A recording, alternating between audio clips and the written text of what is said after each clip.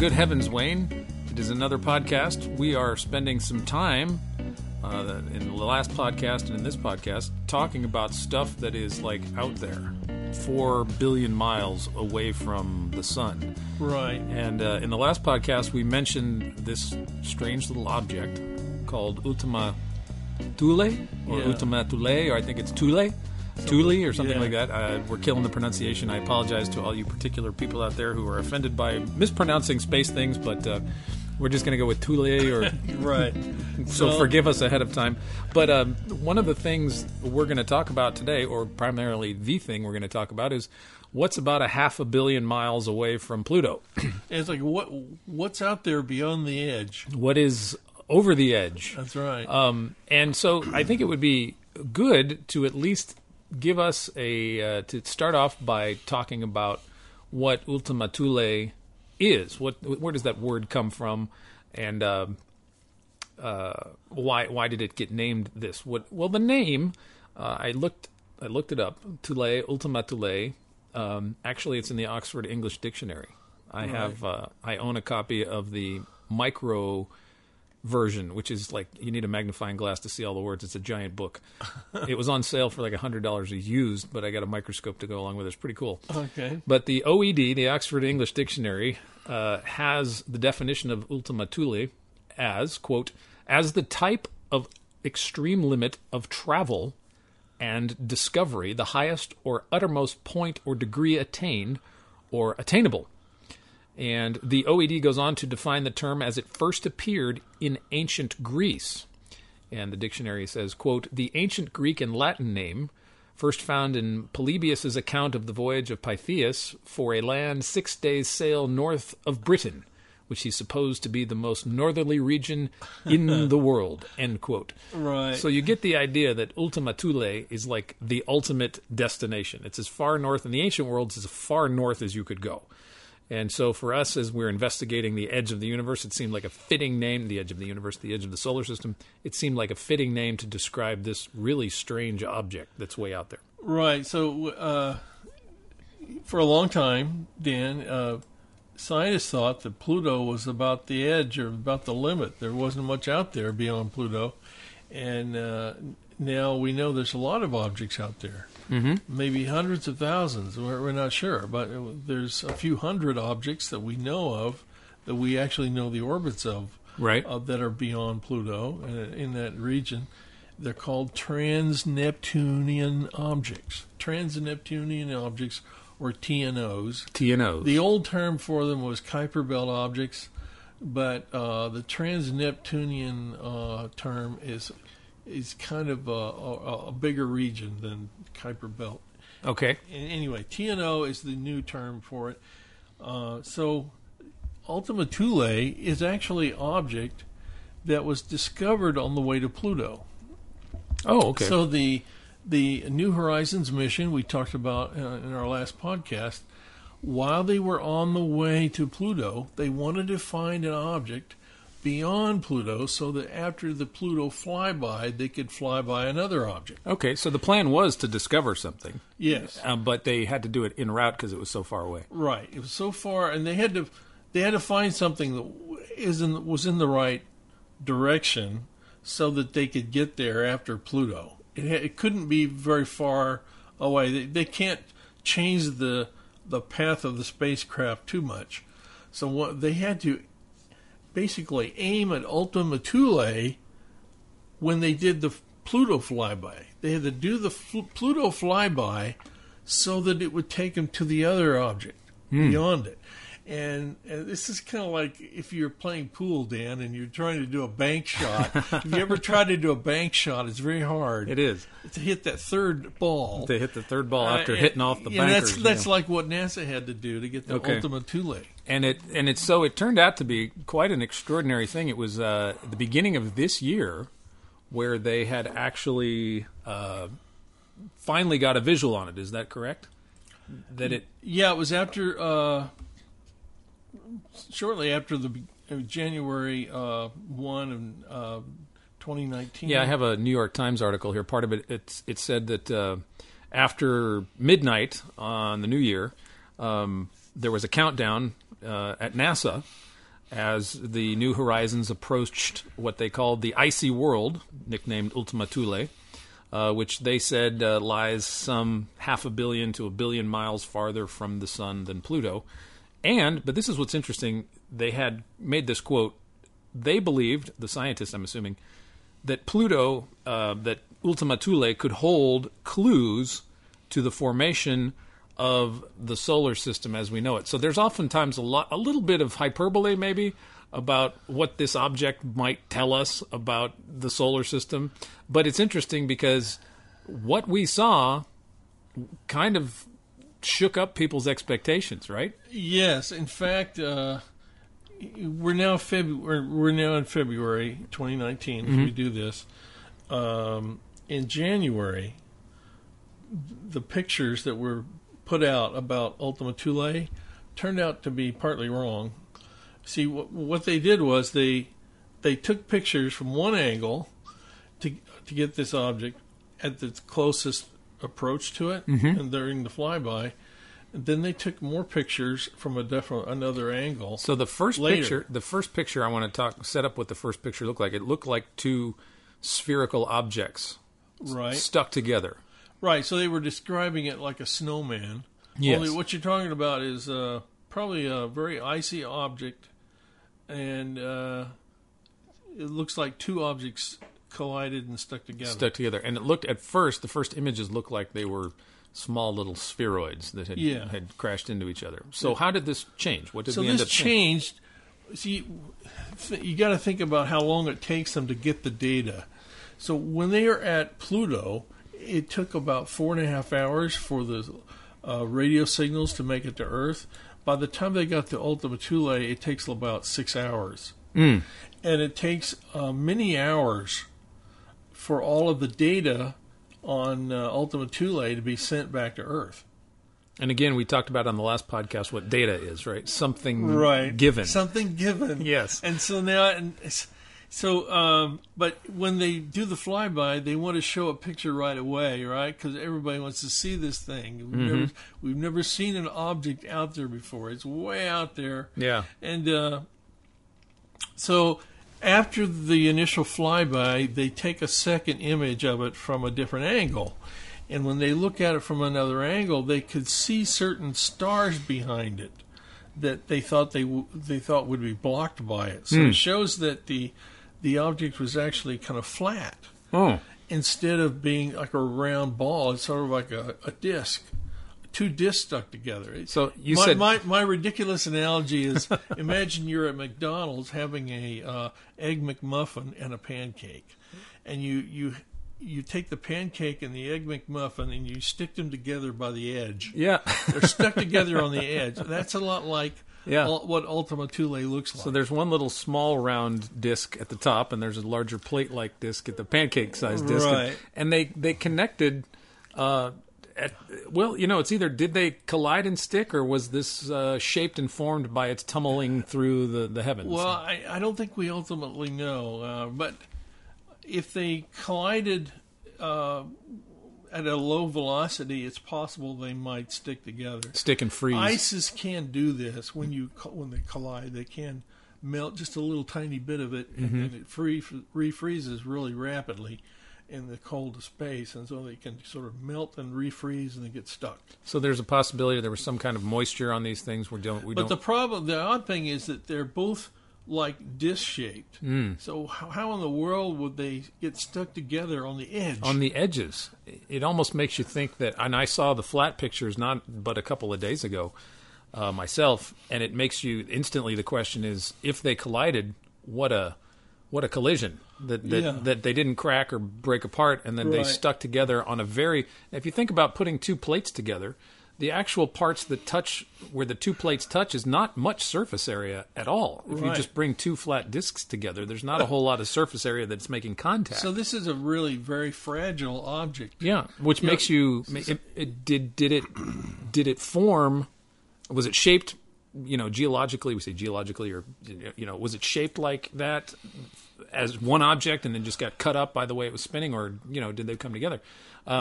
It's a puzzle. Now, here's a good question. I don't know if you know the answer to this. I actually don't. except that, are we calling this a trans-Newtonian? Trans-Newton? It's a trans-Neptune Neptunian, object. Newtonian. Yeah, trans-Neptune object. I say Newtonian. It's Neptunian. It brings to mind what William Herschel went through when they discovered in the early 1800s, 1801, 1802, they had discovered Pallas and Ceres, or Circes. That's two of the asteroids. The asteroids. Pallas and Ceres. Ceres was the other one. And they didn't have a name for these things. They thought they were planets. But Herschel and his sister Caroline could observe these things at a high resolution back then. And so this was 1801.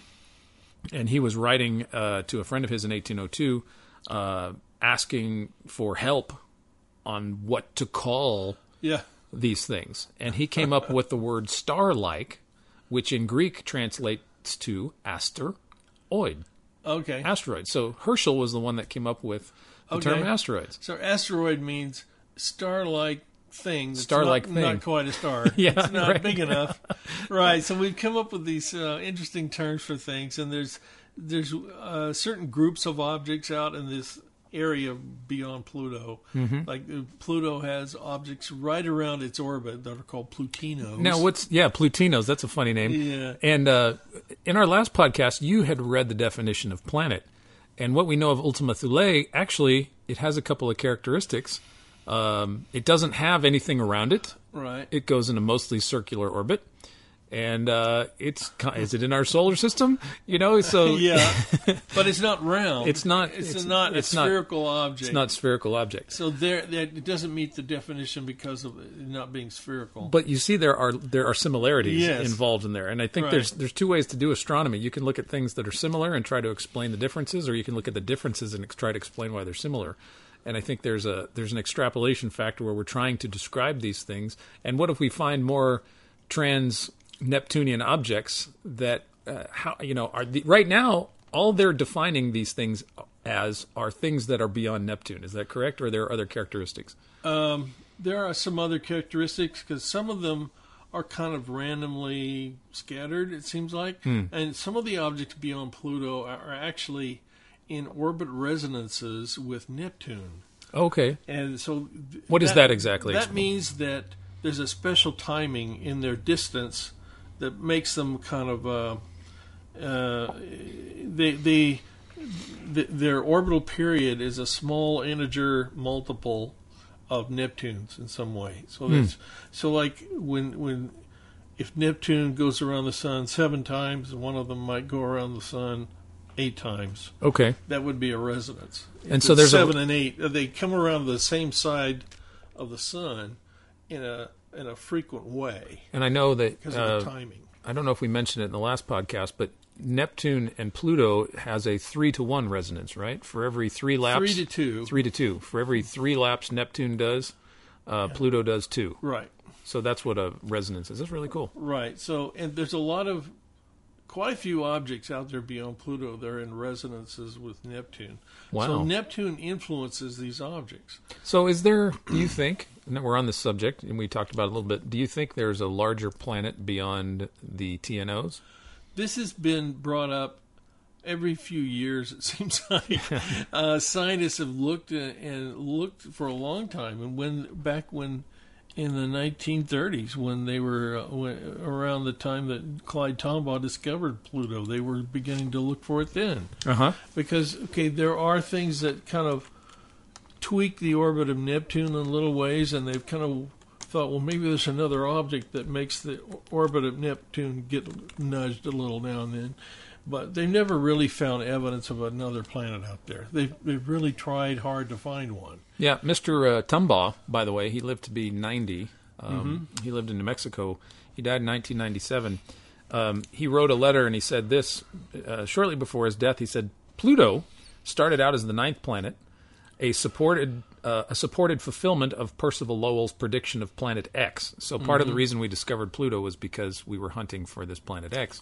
But Tombaugh goes on to say, let's simply retain Pluto as the 9th major planet. After all, there is no Planet X. And he goes on to say this, for 14 years, I combed 2/3 of the entire sky down to 17th magnitude, and no more planets showed up. I did the job thoroughly and correctly.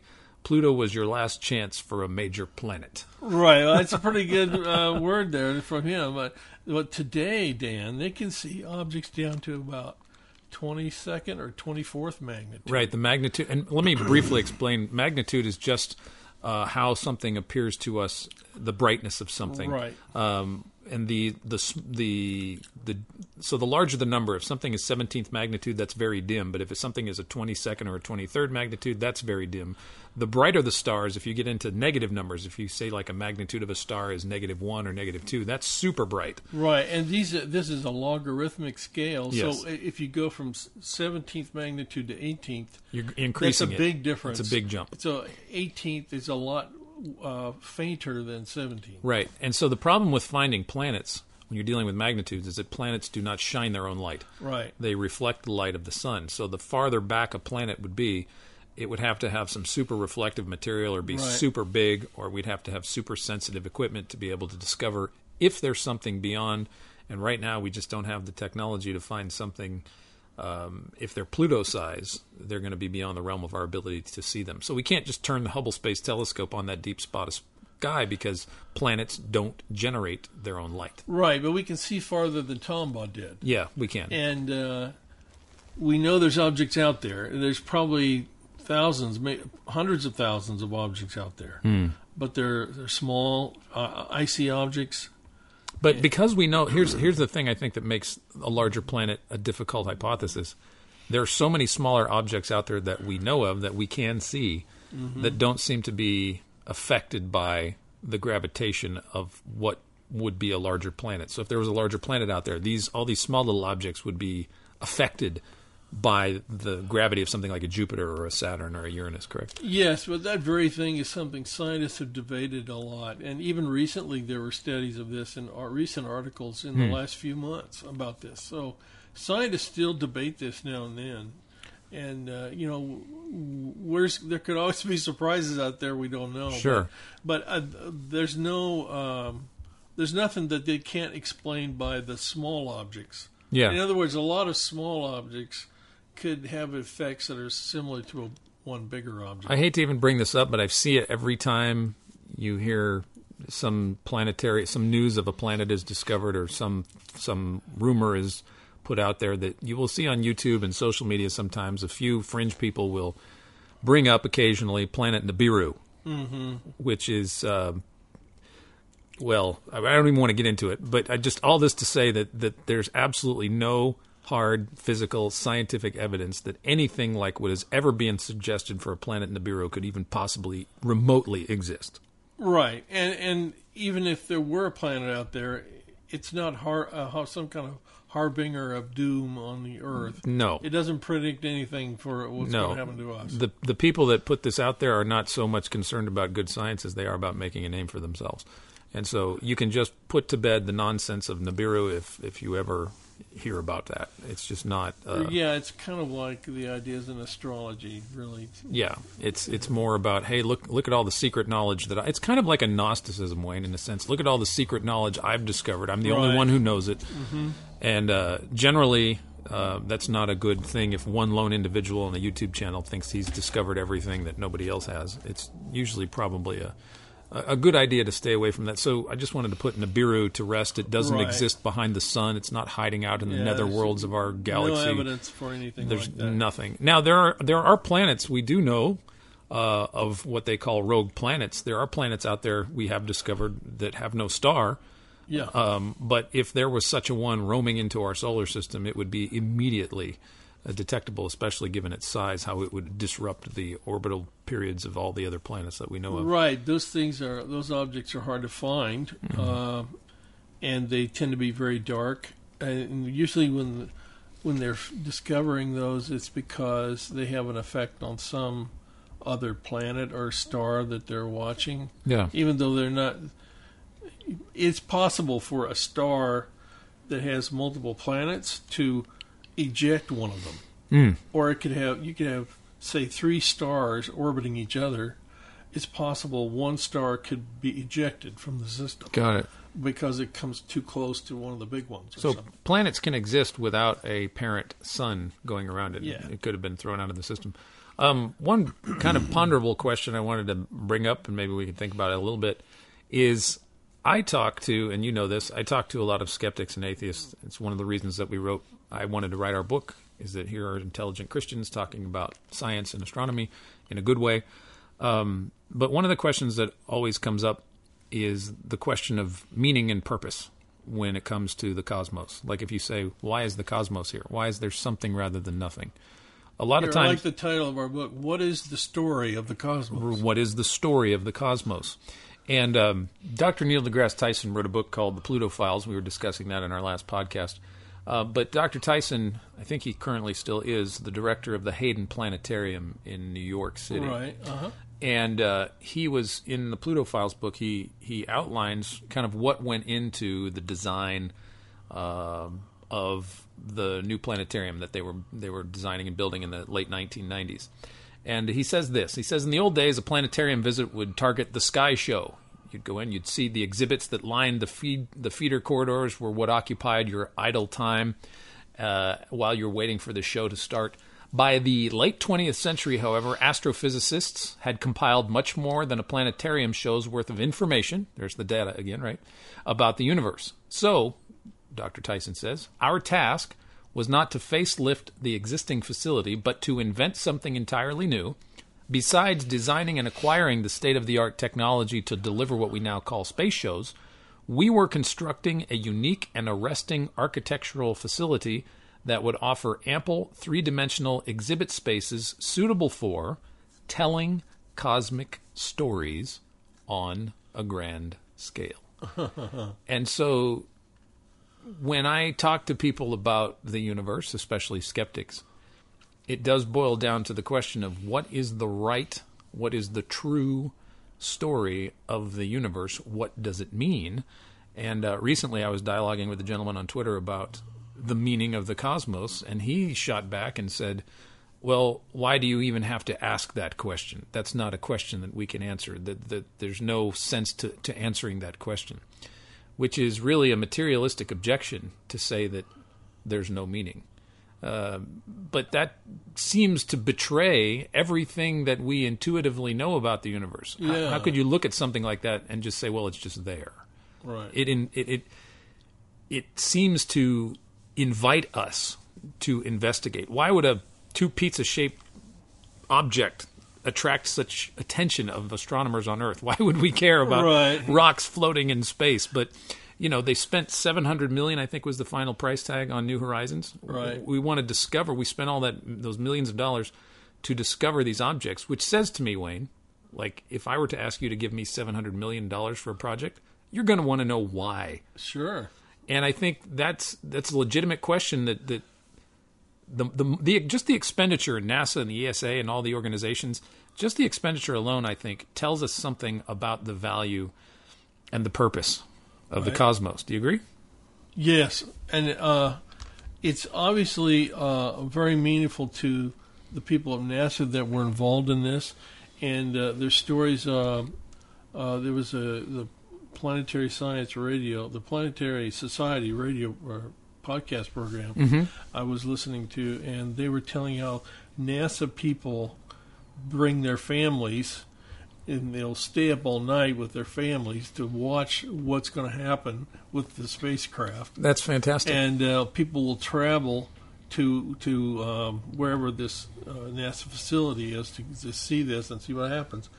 And so it means a lot to people to be involved in this discovery. And I'm all for discovery and what NASA does. Let's push the limits of what we've ever seen. Let's keep going. Let's see what's out there. Yeah. But let's be careful about our conclusions and how we look at this, because we have figured out these physical laws about the universe so that we can get meaning out of this and put this to work, as it were. We can put the laws of the universe to work to serve mankind with science and to explore. Yeah. And why does exploration mean something to us? If it kind of came about by chance and just natural processes and forces. Yeah. Why is that important to us? There's a double-edged sword for a purely naturalistic interpretation of the universe. At the one hand, they want to affirm the wonder and the beauty and the awe and the purpose and the meaning that it gives to the lives of people who study these things. But from a purely materialistic or a naturalistic worldview without God, there's no explanation for why the universe is intelligent, why it's beautiful, why mathematics works, Right. why we can know so much about the universe and so much of the things that are so far away from us. Why we get so excited when we discover it. We talked about last podcast about you can go and watch YouTube videos of NASA and the ESA and all these people that are part of these wonderful missions cheering and shouting and hugging and crying Right. when their probe lands or when the pictures come back and Right. people's breaths are taken, and it's a stunning. It's like it's kind of like it's just amazing. Yeah. As Isaiah says, shout for joy, O heavens! Right. That's right. And so I'm not. It just seems counterintuitive to the whole purpose of science, counterintuitive to the whole purpose of who we are as human beings, to just look at something like the cosmos and go, "Oh, there's no answer to the question of why that's here." We just stop at. It's like the Wizard of Oz, the guy behind the curtain. Stop asking questions about. Don't look behind the curtain. Don't look behind the green curtain. Pay no attention to the man behind the Exactly, curtain. and in a lot of ways, but that just shuts down science. Right. I mean, that just shuts down inquiry, and that's just not. It's in the very fiber of our being. It's like little kids. Why, Mom? Why, Dad? Yes. Until you get to the end of that, but that's our nature to discover and to know things. And to look at it in a materialistic way is like telling the child there is no why. Yeah, or just threatening them to there may stop be- asking dumb questions. There may be a why. It may be there for us to consider the maker who put it there.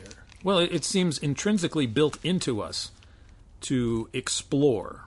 That's just in our nature to do that. And to say that, oh, you can't explore is it's just counterintuitive Yes. to the way that we've been created, the way the solar system, the universe, everything that we have such a wonderful spot in the Orion arm of the Milky Way galaxy to be able to see as deeply as we can see into the universe. As Melissa Cain Travis, in the last couple of podcasts ago, I interviewed her. I love her phrase that the universe has a deep intelligibility to it. Right. Mathematics, we should not have been able to predict the existence of mathematics and its usefulness in helping us to understand what it is we're looking at. I think it is a reflection of the language of God himself. Right, and we could have been in a solar system that's very different from ours, and maybe there wouldn't be an object like Pluto or small objects out there. Maybe there wouldn't be any planets, and we couldn't even live in a solar system. There's lots of solar systems like that. In one of the Psalms, it's interesting that Psalm 102 begins with, "Hear my prayer, O Lord, and let my cry for help come to thee.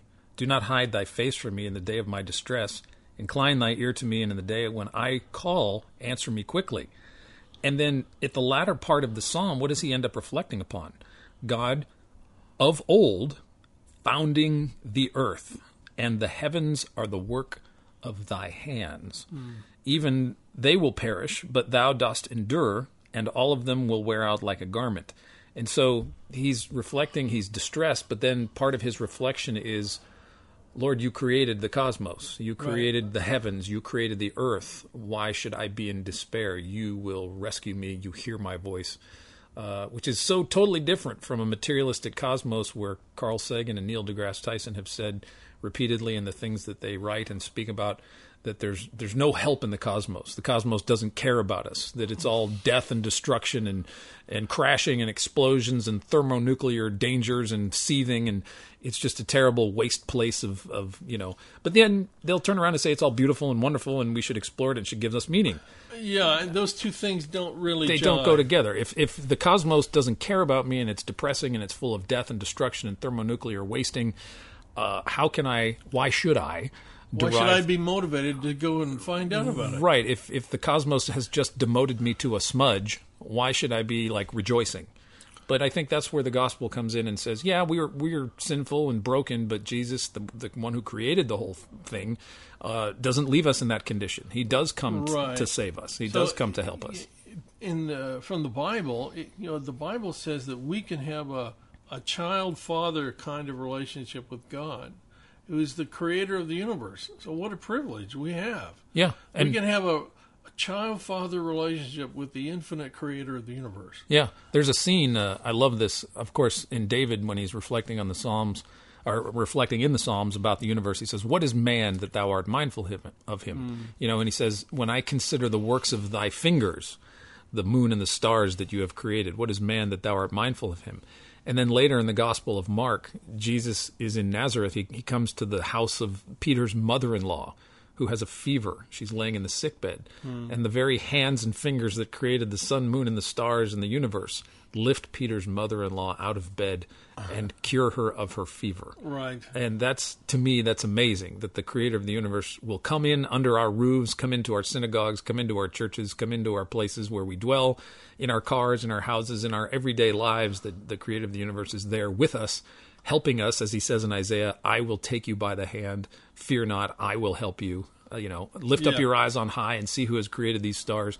So the creator is Jesus, the one who made all of this, is not an impersonal deity with his arms crossed sitting on a throne, distant and aloof and uncaring. Right. Space telescopes weren't designed to find the throne room.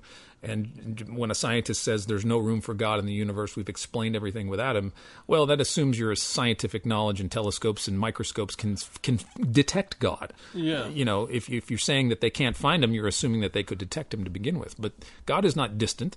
God is right there. I mean, he's right there, as Paul says in Acts 17. He is closer to us.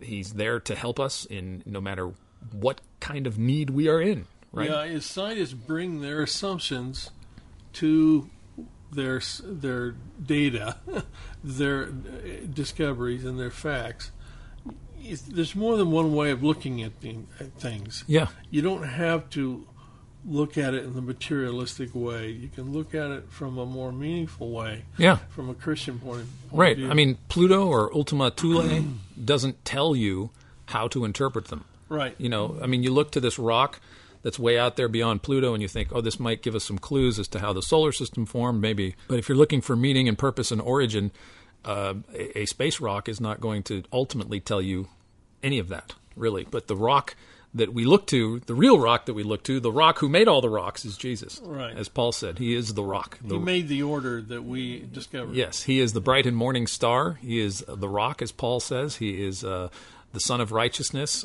He is the light of the world. Yeah. And it's really cool that the creator of the universe cares about us enough, each individually, to help us in our time of need. And so, as Isaiah said, as we said in the last podcast, "Rejoice, O heavens, for God has spread out the heavens by himself." He didn't consult with any other demigods or any other man on how to make the universe. He did it by himself, by his outstretched arm and right hand. And good heavens, we get to discover it. Yes. There's still more out there, Dan. There's right. still more we haven't seen. Right. So we haven't discovered. We haven't. And so, you might think yourself just a lay person who's like, what do I do? Well, look at Clyde Tombaugh, right, from the last podcast. He was a wheat farmer. He was 24 years old. Yeah. Lived out in the middle of nowhere, Kansas, and made some drawings of what he saw in the universe, sent him to an observatory in Arizona, and next thing you know, he's got a job, and his name goes into the history books because he found a little tiny dot of light in a blink comparator. Yes. I mean, you just never know, and that's the wonderful thing. He took the time to look at the details and, and really figure it out. And it reminds me of the scripture where Jesus says that he ascended on high and led captivity captive, and he gave gifts to men. Yes. Yeah, datum, something given, yes, right? Something given. The heavens are filled with his gifts. And so anybody, especially now in this day and age when you have the internet, anybody can make a discovery. Anybody can get into appreciating the beauty and how the heavens remind us of the glory of God and his faithfulness to us. That's right. Yes. So and praise God. Amen. And before we go, let's briefly talk about our book, which is coming out in July. Wayne, what is this all about? Yeah, we have a book that I'm a co-author. Dan is one of the editors, and the other editor is a man named Paul Gould. Yes. And it's going to come out in July of 2019. Right. The same day Apollo 11 launched toward the moon. We are launching our book on July 16th, 2019, which is the same day, 50 years ago, that Apollo 11 launched to the moon. So it's kind of cool. Right, and there's a whole variety of authors in this. Some of them are actual astronomers and some not. I write a chapter that's kind of a historical and biographical look at two astronomers from the 1500s and 1600s, Tycho Brahe and Johann Kepler, and how they got meaning, what they believe the meaning of what their work was in astronomy. It's a great story you tell too, because it shows how God uses just the most bizarre situations and circumstances to bring about discovery. Yeah, God led them to come together and work together when it was kind of difficult for them to work together.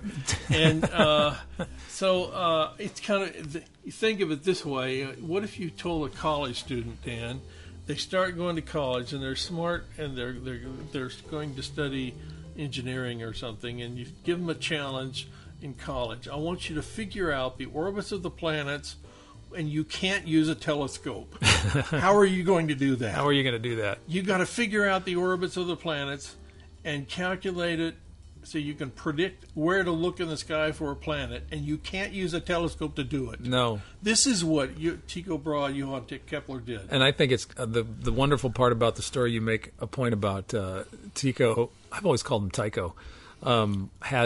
He was a good observer, and Kepler had bad eyesight, didn't do any observing. He did math. He crunched numbers. So you had Tycho's incredible observational skills, coupled with Kepler, who had eye problems, doing all the math.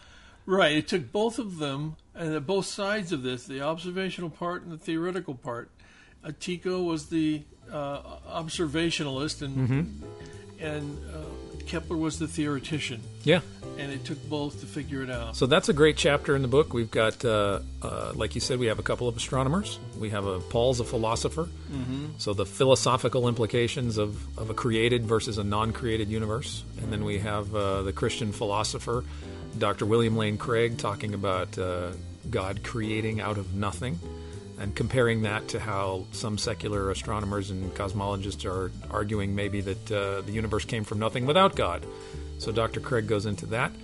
We have Dr. Michael Ward, who's my thesis advisor, talking about C.S. Lewis and the term space. Where did we get the word space? How did we go from heavens to the word space? Michael Ward does a great job of that. And then we have Dr. Bradstreet talking about binary stars. We have Melissa Cain Travis talking about the mathematics in the universe. And we have Luke Barnes. I'm excited about Luke, along with Alan Hainline, talking about some of the finely tuned aspects of our universe. And it's a wonderful. We have Brother Guy Consolmagno from the Vatican talking about asteroids and meteors. Yes. It's just a really neat mix of people talking about what they enjoy most about the universe. Yeah, these are authors of, you might say, they're different flavors of believers. Yeah. And they draw meaning from astronomy in different ways. Yeah. It's different examples of what does astronomy mean to people. And that's what Paul and I were trying to make sure we captured, was allow everybody's voice to be what they wanted without telling them anything other than basically write an essay about how you see the glory of God in the universe. And we just let them talk about the way they saw things, and we don't force a particular interpretation.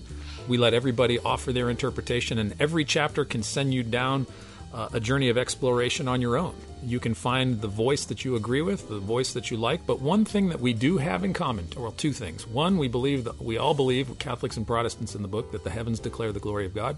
I love how we were able to all come together from different backgrounds, as you say, different flavors, and that we would all affirm the deity and the resurrection of Jesus. So here are people that we are bringing together what we can agree upon to write a book to demonstrate that Christians do agree on things, both in the heavens and on the earth. And here's a good little example of how Christians can come together, literally, for the glory of God. That's what I like about it. Right, and it's different perspectives, but there's different angles on how faith relates to science. Yeah. And I like Guy Consolmagno's comments about what faith means. He has some really... That's a great chapter. You'd be surprised. He has some good insights in there. So we hope that you will enjoy the book. It's coming out this July. You can pre-order it on Amazon right now. And actually, just recently we added a look inside feature, or Amazon did. The book is, as we speak, the book is being printed or soon will be printed. We should be getting some promotional copies here in the next couple of months. But it will be out on shelves and available for reading on the 16th of July, and we hope and pray that it will become a New York Times bestseller. Yeah, so look for The Story of the Cosmos by Daniel Ray and Paul Gould. Coming out this July 2019. And so, Wayne, I think that'll do it. This is a pretty good episode about the mysteries that lie out beyond the solar system that we know of, and maybe some of our listeners will take up the mantra of looking out beyond the things we can see, and someone out there will be in the next Clyde Tombaugh and discover something wonderful. That's right. So keep looking up. Keep looking up. Good heavens, we will talk to you next time.